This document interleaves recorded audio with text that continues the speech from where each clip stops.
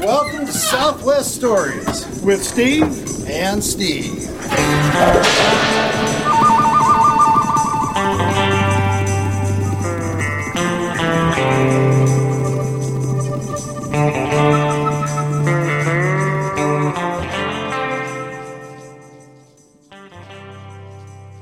There are two deserts.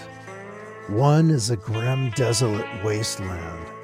It is the home of venomous reptiles and stinging insects, of vicious thorn-covered plants and trees, and of unbearable heat. This is the desert seen by the stranger speeding along the highway, impatient to be out of this damnable country.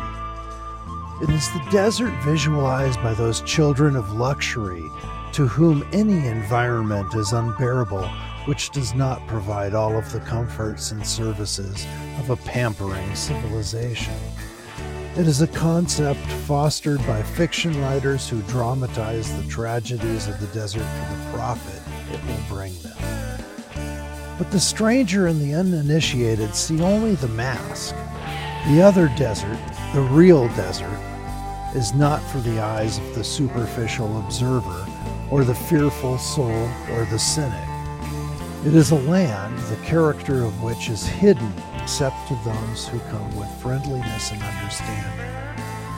To these, the desert offers rare gifts, health-giving sunshine, a sky that is studded with diamonds, a breeze that bears no poison, a landscape of pastel colors such as no artist can duplicate, thorn-covered plants which during countless ages have clung tenaciously to life through heat and drought and wind and the depredations of thirsty animals, and yet each season send forth blossoms of exquisite coloring as a symbol of courage that has triumphed over terrifying obstacles.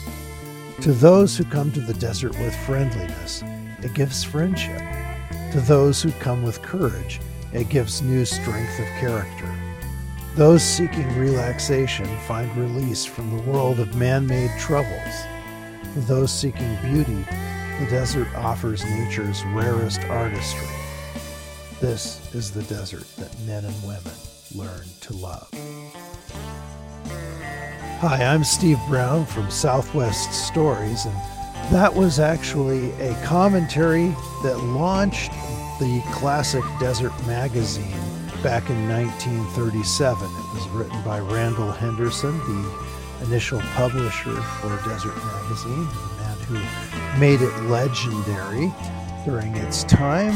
And it's unfortunate we still do not have it with us, but we do have great online archives of issues dating from 1937 into the 80s. It's one of my favorite quotes. That's why when we started Southwest Stories, it was actually named The Real Desert.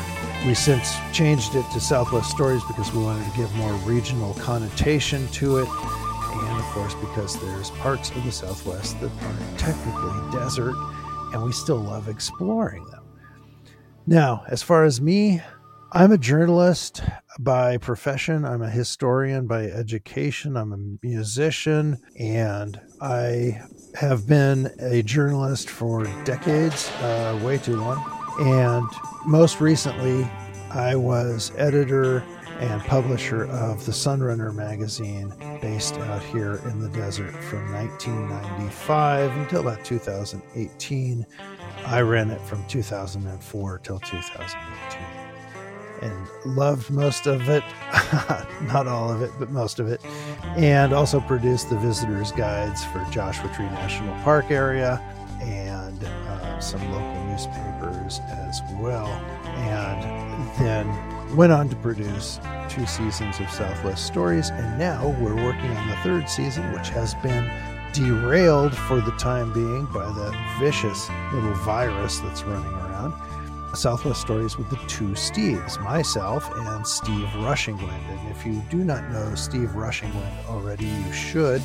He is a highly talented Native American artist and musician. He's a 3-time NAMI Award winner, which is Native American Music Awards.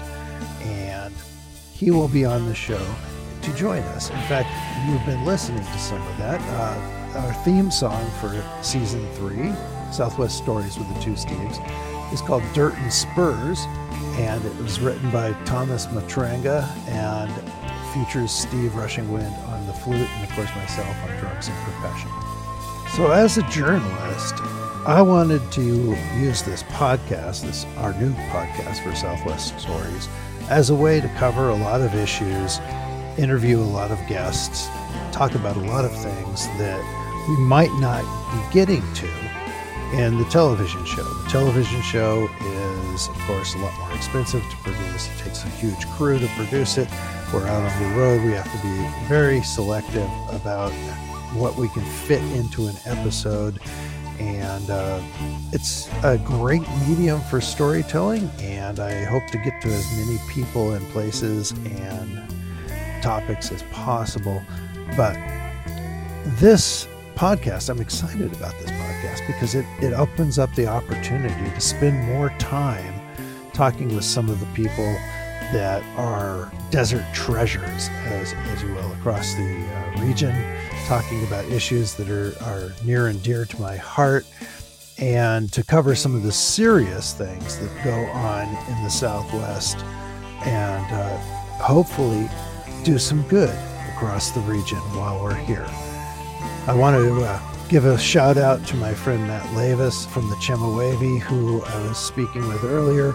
Matt is undergoing more back surgery, and I just wish him a quick and full recovery. And get healthy, dude, because we gotta get you on this podcast and talk for a while. Matt's a fantastic cultural leader and an authority on the Salt Song Trail. So that's all topics we'll be getting to. I hope we're going to be talking with some folks down by the border. We'll talk about some of the issues going on. Just lots of great things to talk about, and lots of serious things too. So my background with the desert really began before I was born. My parents lived in Southern California, in Los Angeles. I was born in East LA. But before I was born, my mother was a real estate agent at a time when women real estate agents couldn't handle contracts or anything like that, because, of course, the men needed to handle those details, whatever. And one day, my mother found out that the Bureau of Land Management, the BLM, was having a raffle. This was an interesting raffle because you put your name into this raffle, and if your name was selected, you were eligible to receive 5 acres of desert land in the Mojave Desert for $100 and a $25 filing fee. Now, you had to do certain things to keep that land. For instance, within 3 years, you had to build a 400 square foot cabin of sorts, and that property was yours. So my mom put her name into the drawing. Her name was selected. She paid the $125, got the title to the land, came home, showed my dad. My dad screamed at her because he said, "You can get a farm in Nebraska for that much money." Well, of course, my mom, being a native Angelino, wasn't interested in a farm in Nebraska. She wanted 5 acres of land out in the Mojave Desert. And to my dad's credit, he came around. They went out. They built the 400 square foot cabin, little outhouse. Of course, there's no running water. There's no electricity. But it was a great place to go out and escape into the desert for weekends and that sort of thing. They had some great adventures there. My mom even was approached by somebody on the back road to Big Bear one time who had a cougar, a pet cougar that he could no longer care for, and my mom sorely was tempted to want to adopt that poor kitty, but my dad did prevail.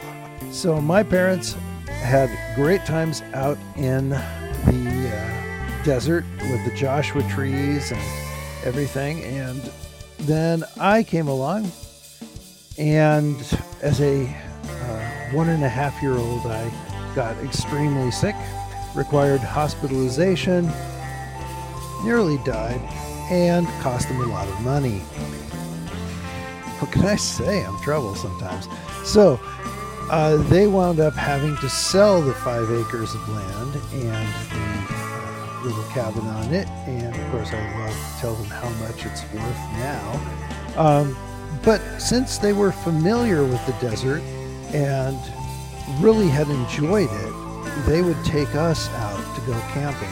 My little sister came along a year and a half later, and we would go out to the desert and go camping and exploring. We'd go to Pioneer Town and pretend we were robbing banks, and go to the Red Dog Saloon and sit there and have some sarsaparilla while the piano player played. And there would be shootouts, and we'd go to Calico, Ghost Town, and ride on the stagecoach. And then we started exploring the whole Southwest and just loved every minute of it. It was something that just made an overwhelming impression on me as a child.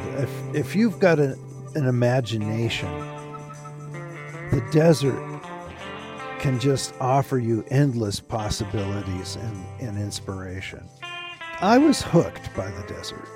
I really, really came to love the desert. So when I returned in the 90s to visit relatives, I showed pictures of the Mojave Desert to my wife, who's Greek American, and she said, "Well, that looks a lot like Greece." And at the time, we were living on an island in the Puget Sound where it rained perpetually. And we came down for a visit in 2000 and decided that we were going to buy a house and move down here. And so for 20 years, I have been a journalist in the desert. I've never stopped being inspired by the desert, and I really think that at one particularly difficult time for my wife and I, the desert may very well have saved our lives. So I'm actually indebted to the desert as well as in love with the desert. So I would like to also shout out to some supporters of ours that have been really solid and have gone the extra distance to support our work for Southwest Stories, which is Thunderbird Lodge Retreat in Joshua Tree. If you have not been there, I recommend it highly. It's a fantastic place to stay when you're visiting Joshua Tree National Park, which you shouldn't be doing right now, but you should be doing as soon as it's feasible. This virus is messing with everybody, I have to say.